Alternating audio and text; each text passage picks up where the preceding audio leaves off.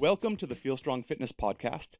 Feel Strong creates one-on-one fitness solutions for committed people without wasting time or compromise. We build and rebuild motivated individuals using programs designed exclusively for them. On today's podcast, we have Dr. Erin Farmer. Erin is a physical therapist who also has a significant background in fitness. She has coached Olympic weightlifters in national competitions. She herself has competed at CrossFit Regionals, and she owned CrossFit Center City in Philadelphia for nearly a decade.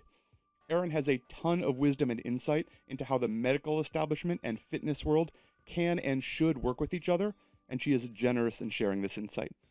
Personally, Erin has also been a massive influence on me. I decided quite a while ago that Erin would be, if I could get her, the guest on episode number 100, because I don't think I would have a career without her. As a gym owner, she insisted upon coaches learning to see each individual client, even in a busy group setting. She constantly offered continuing education for coaches, and she encouraged staff in their individual interests and passions. Erin was the one who first suggested that I would be a great one-on-one coach, and she directed me to the first certifications that let me build what would eventually become Feel Strong. The culture Erin created in her CrossFit gym became part of the values I operate from today, and she has only grown more thoughtful, more nuanced, and more willing to give away her significant knowledge of how to help others lead fulfilling lives so we can all benefit. It gives me joy and pride to say, here is Dr. Erin Farmer.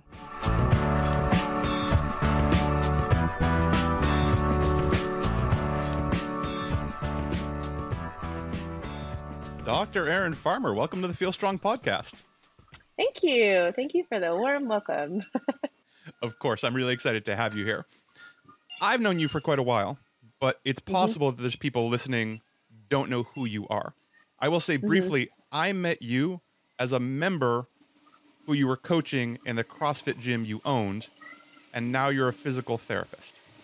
Yes, that is the arc of the story. Could you maybe give the audience 2 minutes on what that journey was like, exactly what it was, and then we'll dig into it?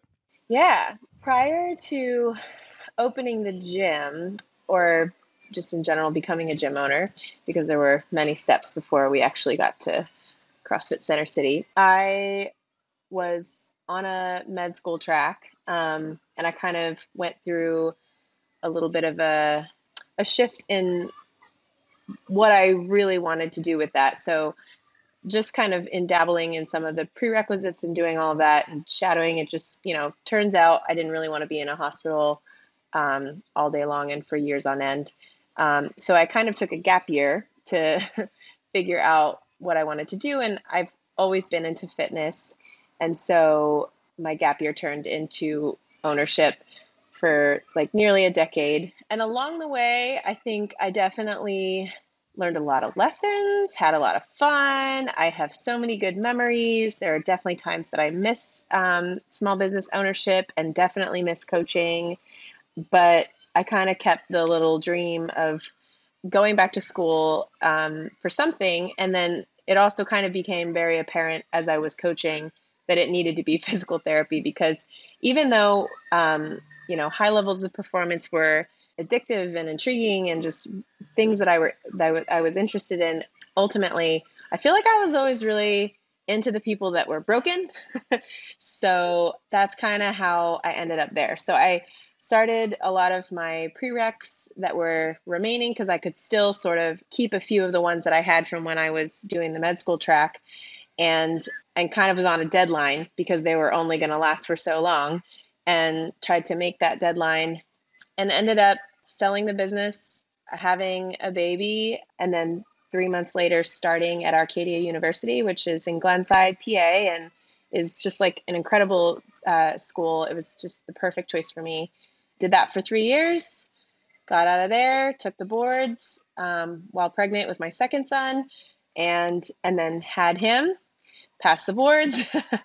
And then I've only recently just started my first job.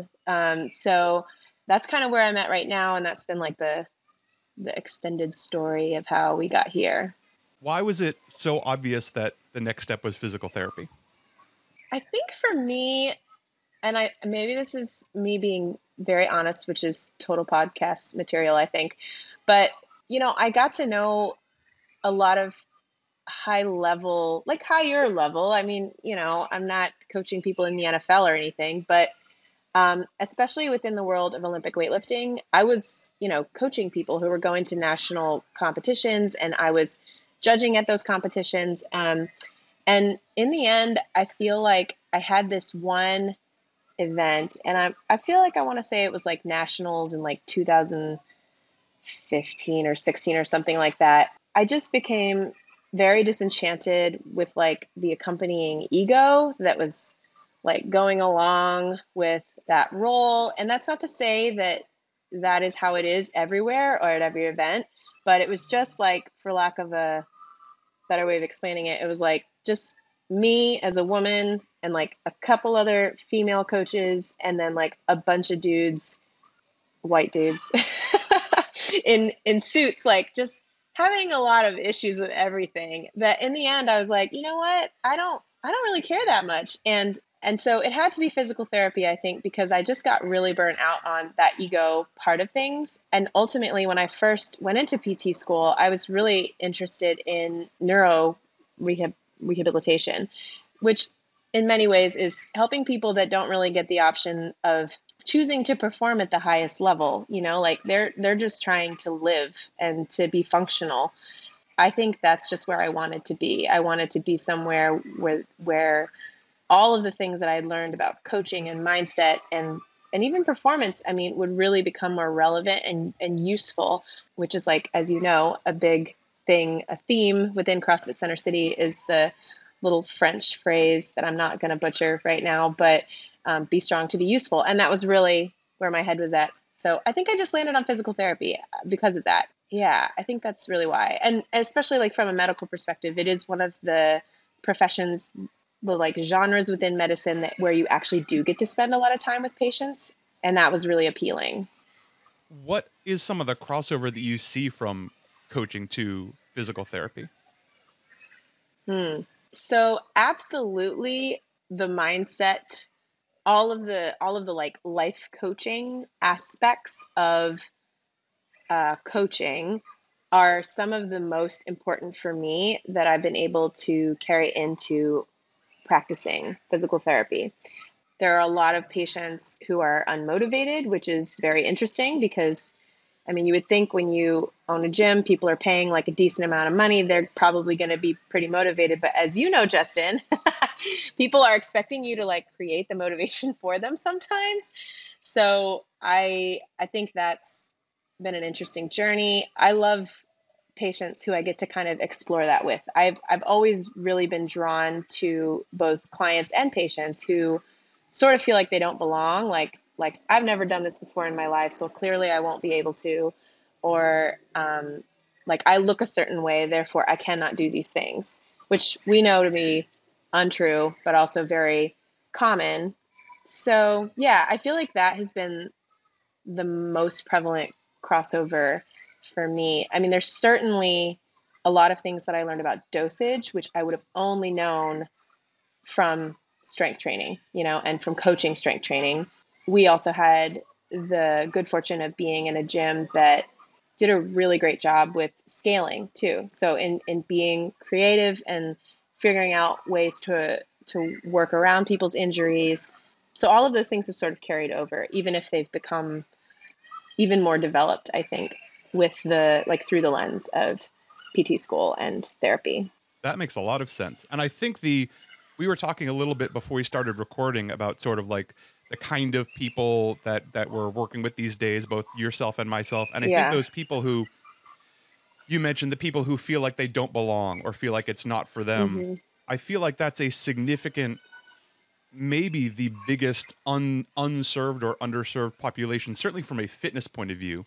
The people who Yeah. may not be motivated, but also in large part don't feel welcome, don't feel like it's for them. I mean, not dissimilar from how you describe your being as a female coach at nationals, already not Yeah. feeling welcome, despite being terrifically qualified and bringing athletes here and having done this a lot. You not feeling welcome there. There's a little bit of one-to-one of people who are standing on the outside saying, well, I'm not going to a gym. I don't belong there. It's not for me. I wouldn't know where to Yeah. start. And I never feel welcome when I walk in there. No Yeah. one's greeting me with open arms. There's a Mm, really significantly underserved population there, whether it's chronic pain or just general lifestyle issues or any absolutely. combination. Yeah. And I will also say, like, I mean, I think any physical therapist will tell you that one of the more challenging populations to treat is the chronic pain population.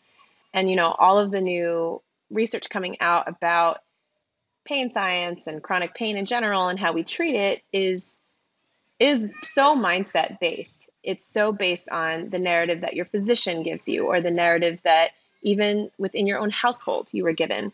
That is another population that I think is really, I mean, untapped as far as like, who could actually serve them and all of the good that could be done for them.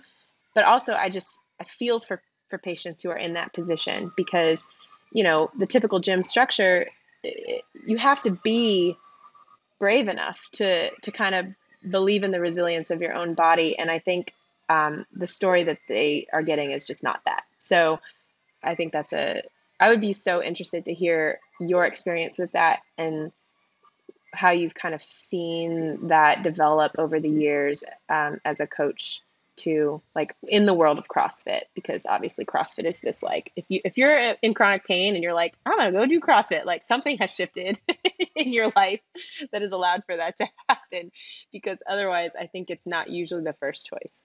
Yeah, I think people usually associate CrossFit with people who aren't in it, associate CrossFit Yep. with getting hurt and being in pain, or Right. they've heard from their friends, even if they love it, their friends are always banged up all the time, or they always have some Yeah. tweak or something, and maybe they're proud of Yeah. it. Maybe they're, Yeah. happy that their hands hurt or things like that. I think, and I think this probably ties into PTs too, that, I mean, your mileage will vary wildly depending on what gym you walk into, which has always been one of the Hmm. good and bad things about CrossFit. And I think is one of the good and bad things about physical therapy. Like that Absolutely. the coach you run into that day, if you Hmm. walk in and say, hey, so I want to, I know I want to get in shape and I know I need to be healthy, but it hurts when I walk downstairs and it Hmm. hurts more at the end of the day. And when I bend over, my calf starts tingling and I don't know what that means. Hmm. Can I work out here? Like who you run into is going to have a massive impact on what Yeah. you can do, what that program is like, if you're even welcome. There's Hmm. certainly coaches who, and maybe it's the right move for them, would say not a chance. You shouldn't. We're going to hurt you. You can't be here. You need to go somewhere else. And I know that there are coaches, and there's more and more of them coming along, who will say, "Oh, of course. Like we're going to have to design a program just for you. You shouldn't be Hmm. box jumping or doing really dynamic barbell stuff yet." Hmm. But absolutely, like movement is probably exactly what you need, combined with some, Exactly. intelligent mobilizations and things like that. But Right. it can only Right. make you better if, as you said, like the right movement and the right dosage is super important. Yeah. Yeah. And I think that kind of takes, like, especially from the coach's perspective, but also from the therapist's perspective, I think it takes sort of checking your ego just so often because we often tie our patient or our client outcomes to our own abilities, right? That lesson is a really hard one. Like, just to acknowledge that, like, this person's body is their own little microcosm of so many different elements, and there's only so much that you can put into the system, and then the rest is sort of gonna take time, and it's gonna take whatever time that that person is individually gonna be able to give to it. But yeah, anyway, all good things. I think that's exactly right. And we talk a lot about not setting goals for people. I have a really Mm. hard time when coaches, everyone who walks in the door, you assume they want to lose weight. Or everyone Oh who walks in yeah. the door, you assume they want to participate in your sport or they want to run a half marathon or whatever, like whatever your thing is. If you Mhm. try and stuff them in that box, you're going to have a lot of Mhm. people left to the outside. Whereas if you spend some time sort of unpacking what that person's dream is, where they want to go, you might find you can Mhm. be incredibly useful. It's not, maybe they'd never want to do a thruster or climb a rope, but they would be very Mhm. happy if they could get on the ground and play with their kids. And suddenly you're like, oh, well, this actually looks exactly like a lot of movement I know about. If we Yeah. can define that dream, we can build you a program that leads there. instead of scaling around rope climbs for 2.5 years, which is something you didn't care about in the first place, but I told you it was valuable. Yeah. Which is, I think, one of the flaws of CrossFit, right? Is that it does kind of put out this framework, and it says, this is the framework that allows you to be like a legitimate athlete. So it's not, forced on everybody. And I think there's, especially in early CrossFit, there was like a very big element of just like pure exploration and curiosity. But definitely that's one of the hard things. You sort of reminded me of this interesting thing that just happened, which is I have this patient who has knee pain, like just like plain old patellofemoral, super mysterious, comes and goes, super fun to try to treat these people.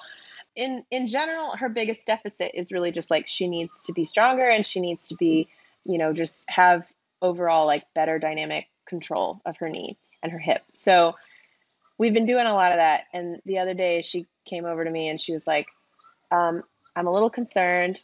I don't want to be that person, but my legs are getting bigger. And they always do this when I start to strength train. And I just wanted to ask you about it. And she's so cool. And I feel like it kind of blindsided me a little bit because that has been one of the shifts since I've been a PT. You do, as a coach, just get so many people who their like explicit goal, their explicit reason in being with you is something related to body composition, right? They're like, I literally do not care how I arrive at this eventual picture of myself that I have in my head. But in PT, that's not often a goal, right? That's usually people are like, well, I want to feel better. I don't like this pain. So that was an interesting conversation to have. And also one for me to sort of step back and be like, that's like one of the current limitations of my scope of practice. Is not that I can't treat that or that I can't talk to her about that, but I'm not going to go through the whole realm of like nutrition counseling with her and all of that.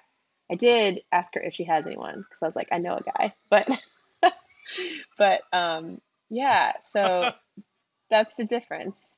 Yeah, I mean, we run into the bulky comment on a disturbingly regular basis, but it never God, really it's occurred to me so of it coming up in old. physical therapy. Ugh, yeah, yeah, it rears its ugly head. Yeah, it never seems to go away. And No. well, I'd be interested to know. I'm sure people are listening. Could I ask, I mean, without divulging too much, like, how did you navigate that conversation? Hmm.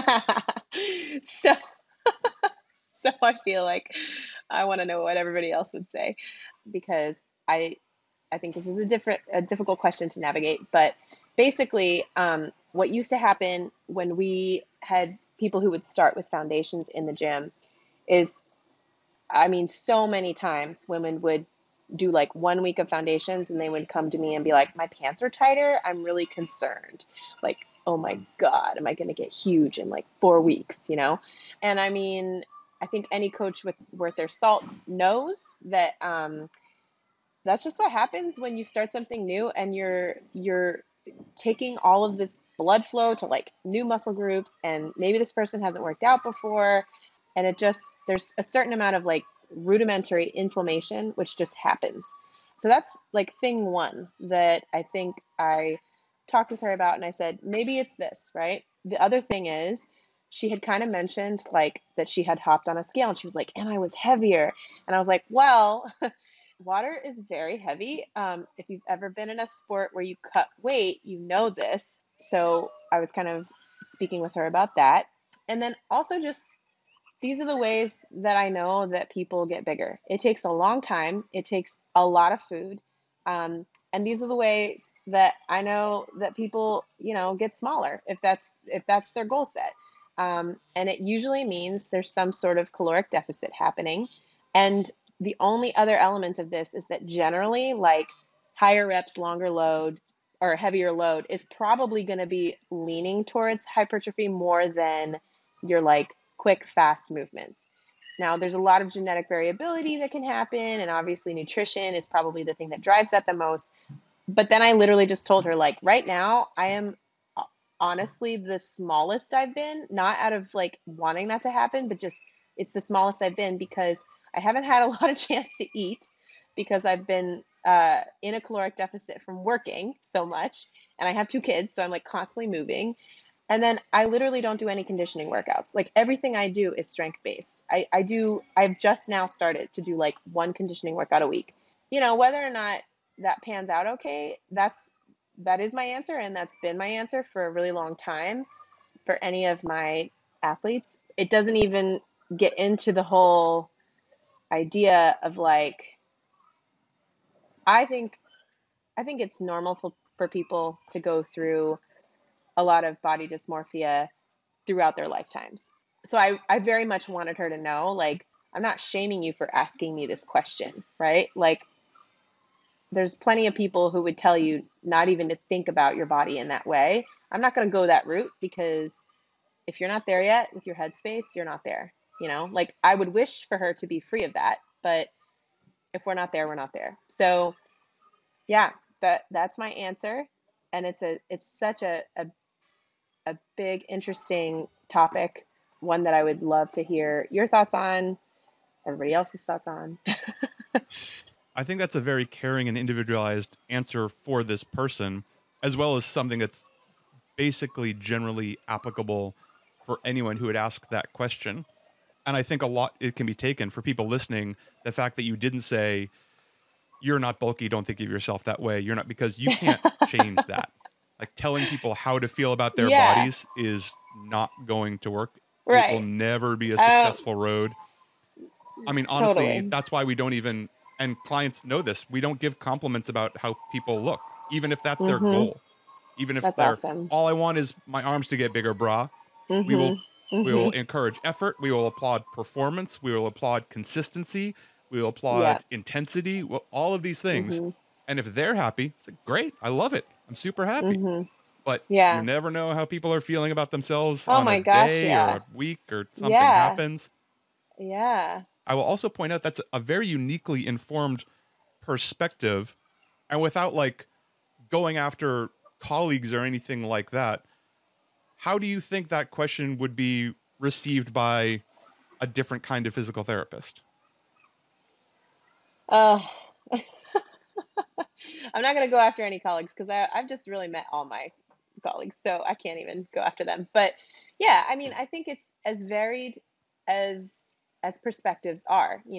So there are definitely people who are still stuck in the whole camp of smaller is better, no matter what. Like, and honestly, would probably change their plan of care. Like, they would probably be like, okay, well, we're not going to do that much strengthening anymore.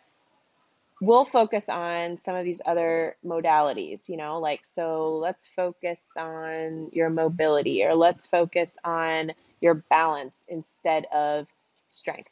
That would be a shame because that is not good practice, right? Like, because at the end of the day, the research says you need to have, you know, as close to you can get equal strength in both of these limbs. Otherwise, you're going to continue to re-injure yourself. I do think there are going to be people who also probably would have been like, oh well, or who would have just only had the nutrition answer, you know? Yeah, it's it's a really it's a hard one. But like I said, it kind of threw me because it isn't one that I've expected to get in this current space that I'm in. And at the end, I kind of just did say to her, I was like, well, no matter what, keep talking to me about it, keep tabs on it, let me know if it keeps coming up for you. We'll keep revisiting it. And then I also said, but at the end of the day, like, we do have to actually like do some of this. Otherwise, you are not going to get better, like, so you have to choose at some point, right? Which is sort of funny because way early on in my coaching career, I'll never forget this lady. So I was doing like a lot of personal training in homes, and my name had been given to somebody who, now that I think back on it, I'm like, this is a really interesting recommendation. This woman basically wore like 4-inch heels every single day, and she had knee pain, shockingly. Um, and she also wanted to be doing fitness in some way. I kind of was like, I don't know if you've ever thought about not wearing 4-inch heels, but I have to break this to you that I think your knees are always going to hurt if you wear 4-inch heels. So it's this other side of the aesthetics question where for me, that was the line, right? Like I was like, like you wear heels once or twice, like I get it, but like you can't say that this is your goal and then also do this thing, because at some point they do cancel out. So I think everybody has their line, where it's like, okay, I have to tell this person the truth. And I did have to say to her, like, well, then I probably can't coach you, like, because we're going to differ on that. And it's not personal, but I just can't in good faith continue to tell you I'm going to help you if I really can't. And that is a very ethical decision, but not one every Right. coach would make. Certainly not one every young personal trainer would make. When, I think anyone listening who has done that has had the person who's standing in front of them, and like some part of your brain is like, your rent. If I close this client, then I can definitely pay rent this month, and it's going to be okay. And Absolutely. that's just the nature of economies and jobs. But it's also, I mean, just to one-to-one like ethical decisions, exactly something you just drew a line to, where some different hypothetical physical therapist presented with this woman's potential complaints around hypertrophy in her legs might have completely changed her standard of care, or the program of care they were giving her, right, to make her happy, even if really a loss of function and, an ethically questionable decision in a lot of ways. Yeah. But the patient would be happy, and they'd give you great feedback, and your Yelp would be all right.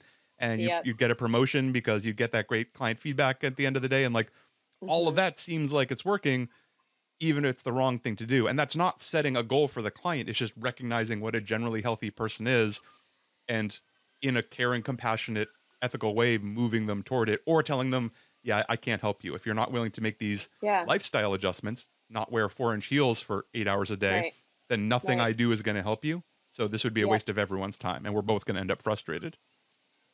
And I do think, so you definitely bring up an interesting point there too, because the interplay of patients and PTs in creating their plan of care is important, right? Like, so just like with coaching, the client, their opinion does matter. I mean, like hugely. And regardless of your setting, your patient's opinion also does matter. I mean, for one thing, from a consent perspective, but, also just in general. So there are times when a patient will say, I don't want to do that, or that's not my favorite thing, or can we do this instead? And I have no problem kind of blending my plan of care with what they are actually hoping for and looking to do, and even enjoying or not enjoying.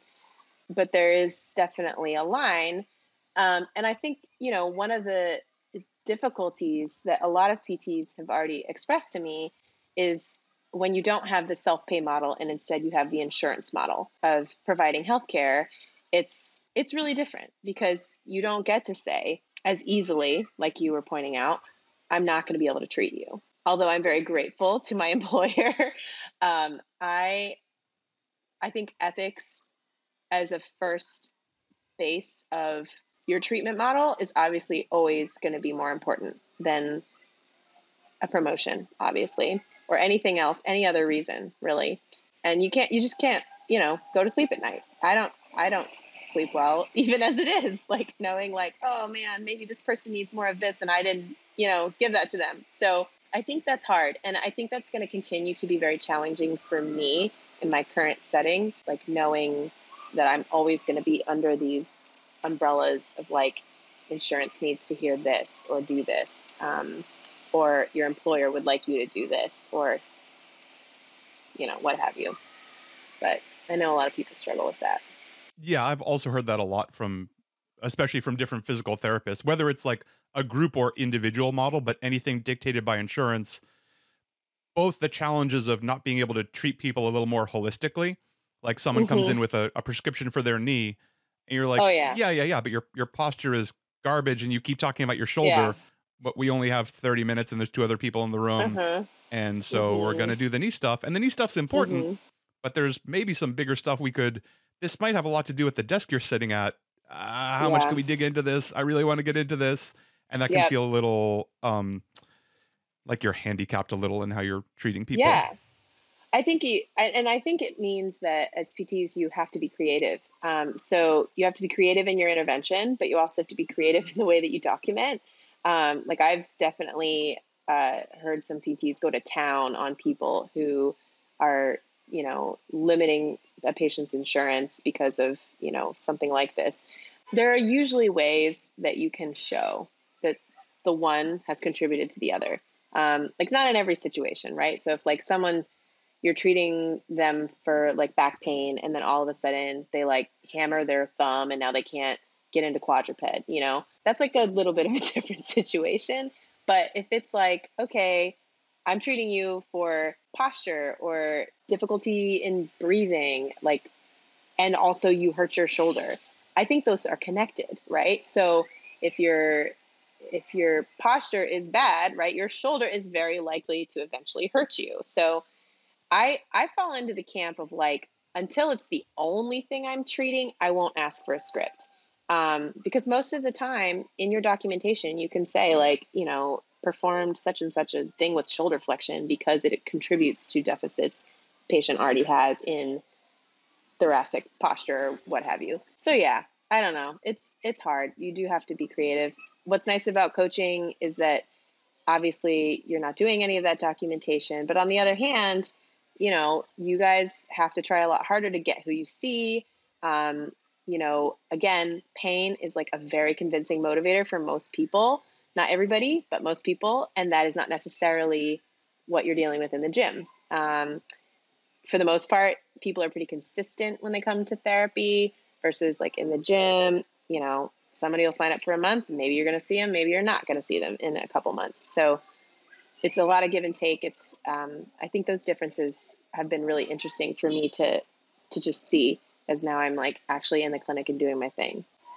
That is really interesting. I think it has a lot to do with how people view physical therapy and how they view coaching and fitness fitness coaches in general, and what that Mm-hmm. interplay is, both the priority that it holds in their day, in their Yeah. life, in the way Yeah. that, pain is often, I feel like people often come to you with an emergency, Mm-hmm. some kind of emergency. This is a 9 It out of got 10. so bad that I I had have to to do come to something. therapy.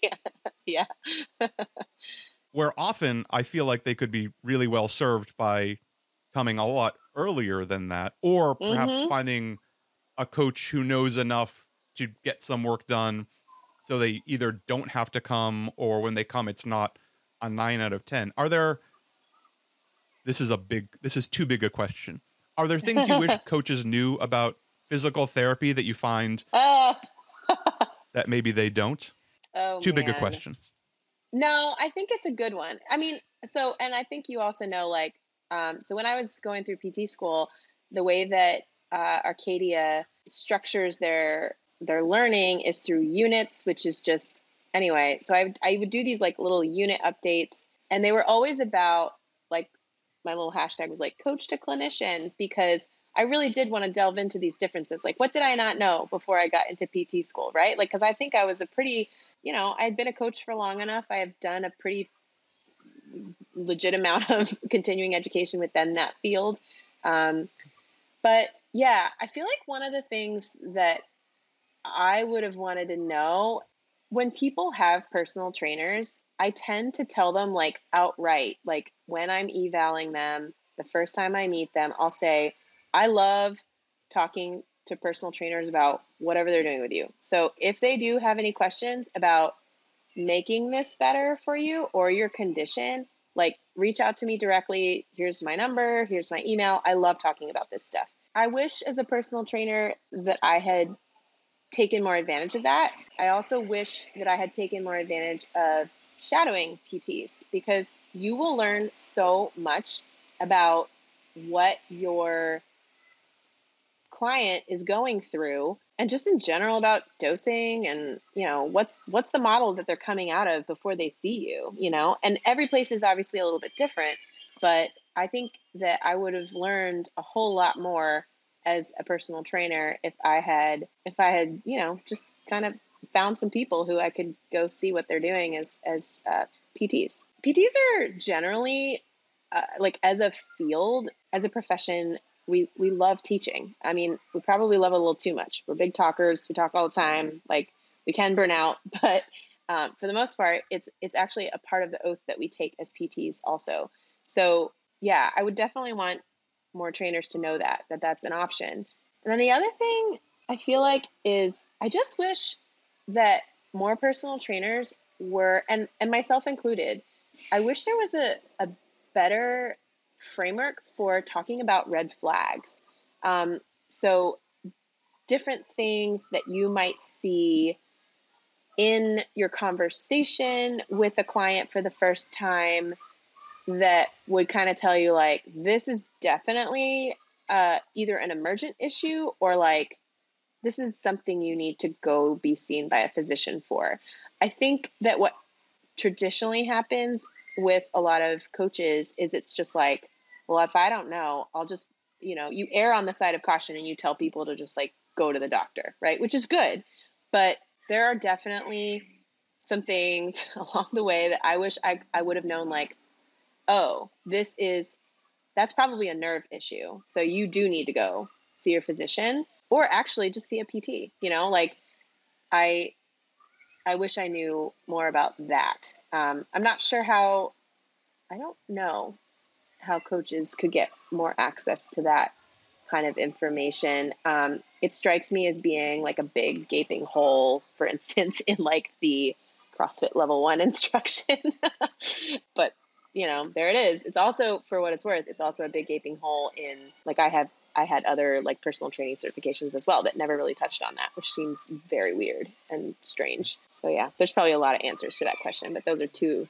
That's a great answer. And I will say, for the red flags, I never ran into that until I started with the active life education. And now it's a thing I talk about at least once a week with people. But that kind of thing, like, oh, well, this person has, this complaint in their lumbar spine, and they've definitely got some sciatic stuff going on, and this is happening. But being able to, having enough knowledge and education to ask some uncomfortable questions and being able to stand on solid ground when you're doing it. Like, if someone says, oh yeah, my lower back hurts and my calf tingles, especially when I've been sitting down, you can say, oh, any bowel or urinary complaints?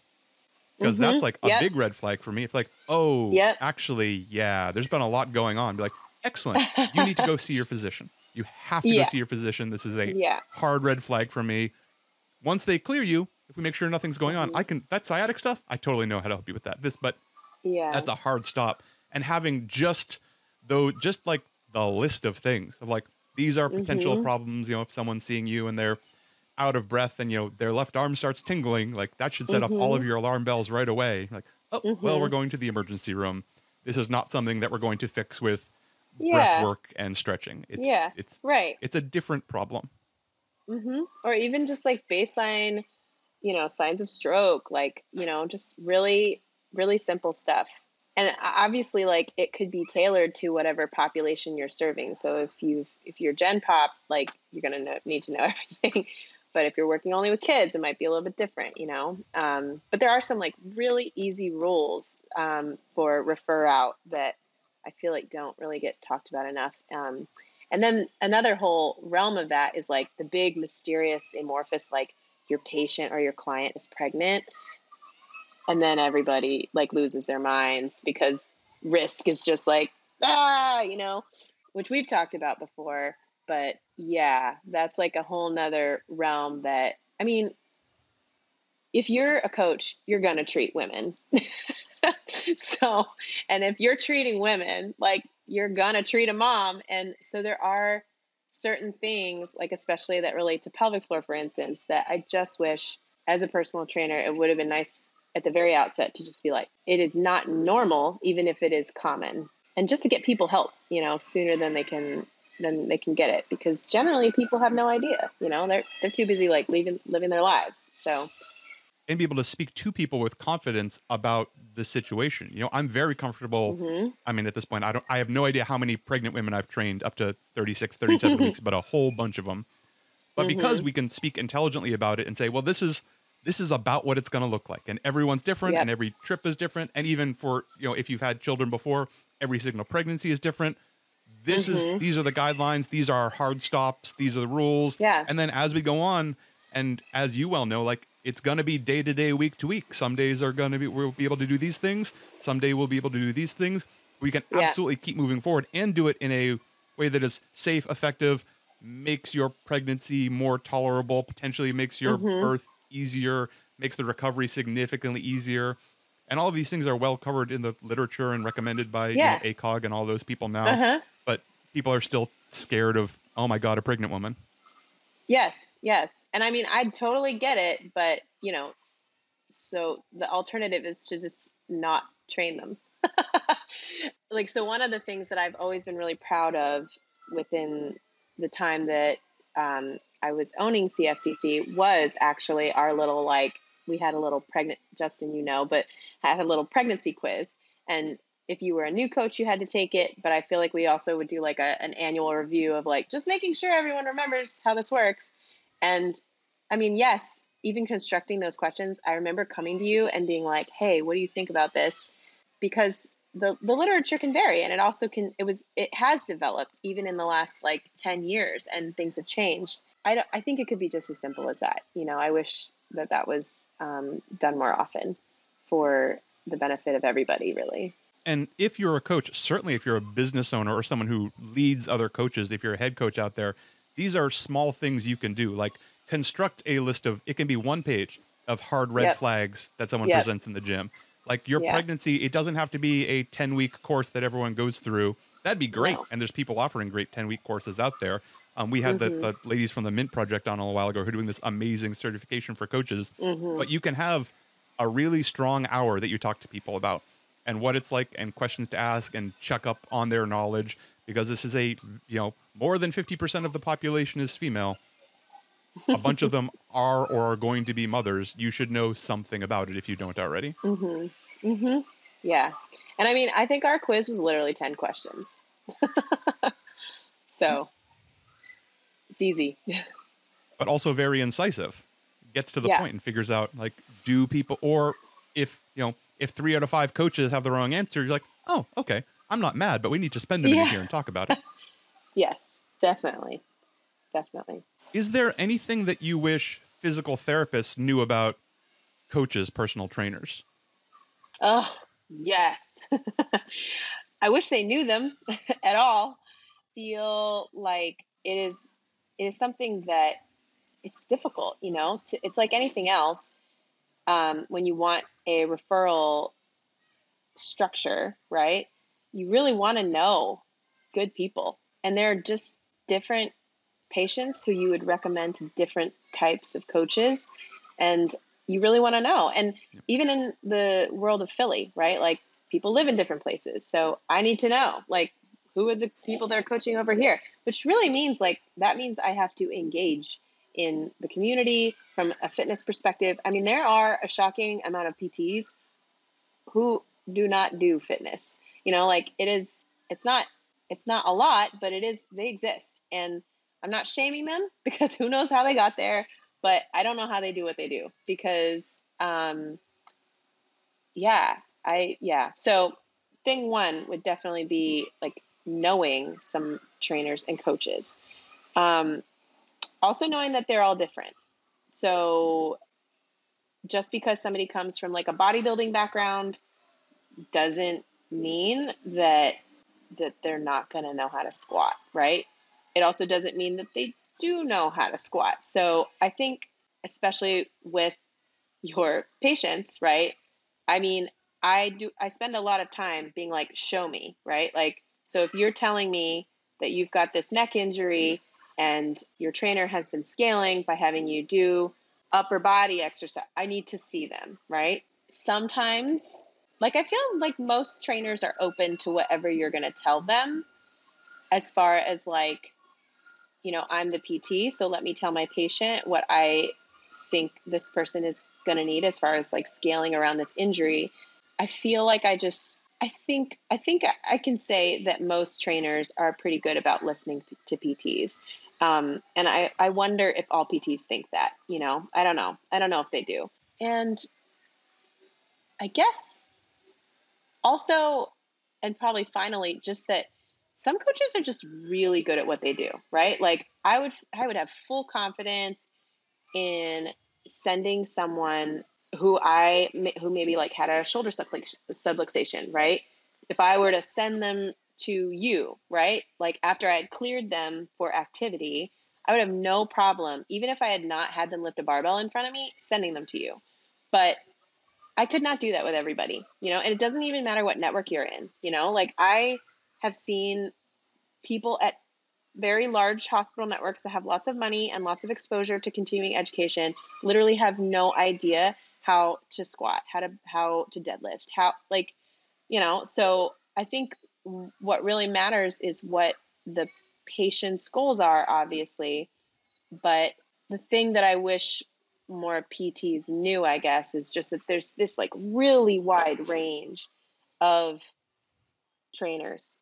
Some people who you could just be like, I know them, I've seen them do this for people, and they're going to be great. And then other people who it's like, you are doing that patient a disservice if you're sending them out into the world of CrossFit, for instance, without having shown them how to get back to snatching, right? Like, if the coach is not going to do it, then it has to be the PT, or you have to have a way of being able to help that person get back to things. So yeah, I don't know if that's like a very structured answer, but I think that's really what I wish more people knew. That's great. And for coaches listening out there, because I know there are coaches who, when they think physical therapist, they think, you're in a room with 7 other patients. You're going to warm up on the treadmill for 10 minutes, do some stuff with a Yes. TheraBand, maybe get some Yep. E-stim and go home. There are Yep. lots of good physical therapists out there. And my impression as someone standing outside is that there is a whole generation of physical therapists coming up who can out deadlift you and understand what it is to go through real locomotion and move weight and the value of resistance and movement. And they are out there, and you should also take advantage of them and seek to be in their referral network, because you're hearing right now someone who wishes they knew you to refer to you. And there's people on the other end of this Yes. who would be a great fit for that kind of stuff. Yes, talk to us. We are very talky. Well, and I think also like to speak to your experience too, Justin, like if maybe you've never had a physical problem in your whole life, but most trainers have had their own ailments. It is wonderful to try to fix yourself, right?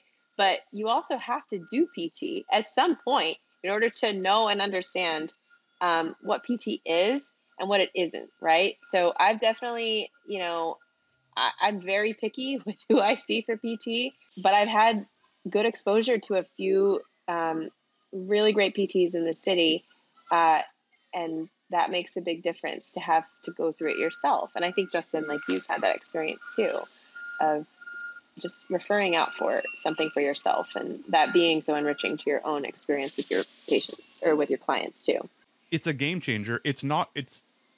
I think it's similar to the same way you would put yourself through a fitness program.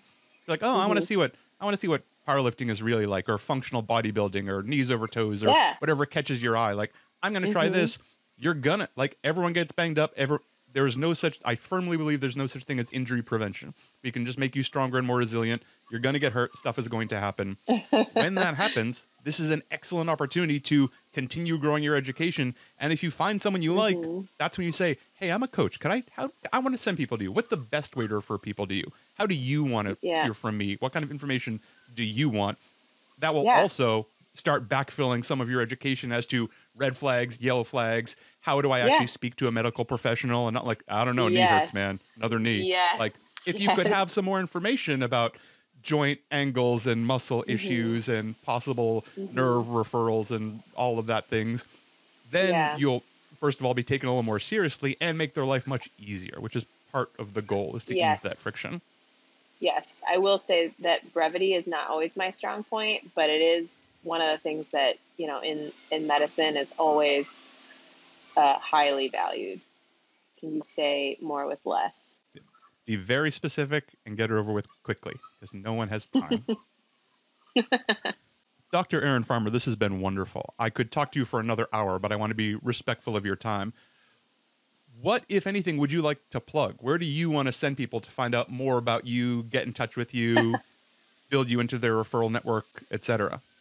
Well, if anybody is curious and wants to see me, I am at Excel Physical Therapy at 18th and JFK. They've just been bought out by Ivy Rehab. So depending on when you're listening to this, that might be what it's called. And I've also just started practicing pelvic floor therapy out of that location. So if you do have questions about that, or if you just want to have a PT who knows how to lift things and do muscle ups, that's me. And I'm happy to chat with anybody who has questions, or to treat anybody too, because I love obviously doing that. So, and Justin, thank you so much. This has been really fun. We always have, I feel like every time I see you, we always have some kind of crazy conversation about something. But yeah, ditto. I could totally talk to you forever. Thank you. Is there any social media you want to direct people to if they want to find out more about you or reach out and get in touch if they're not Philly local? Oh, yeah. That's a thing that people do. So I do have a website. It's not really well curated, but you can poke around on there. It's basically my full name. So it's www.erinleefarmer.com, and the Lee is spelled Lee. And that's also my Instagram handle. So my Instagram is at Erin Lee Farmer. Done and done. And we will put that in the show notes if people want to click on your podcast and click on that stuff. You can go see that or show up at 18th and JFK in Philly. Yeah, come see me. Erin, thank you so much for coming on. I really appreciate it. Thank you, Justin. I had a lot of fun. See you later.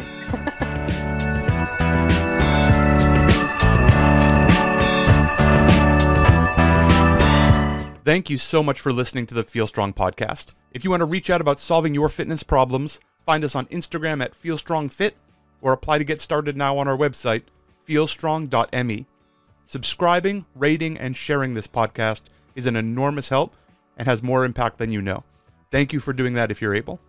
If you feel stuck, if you know where you want to go but you aren't sure how to get there, reach out. It's what we do.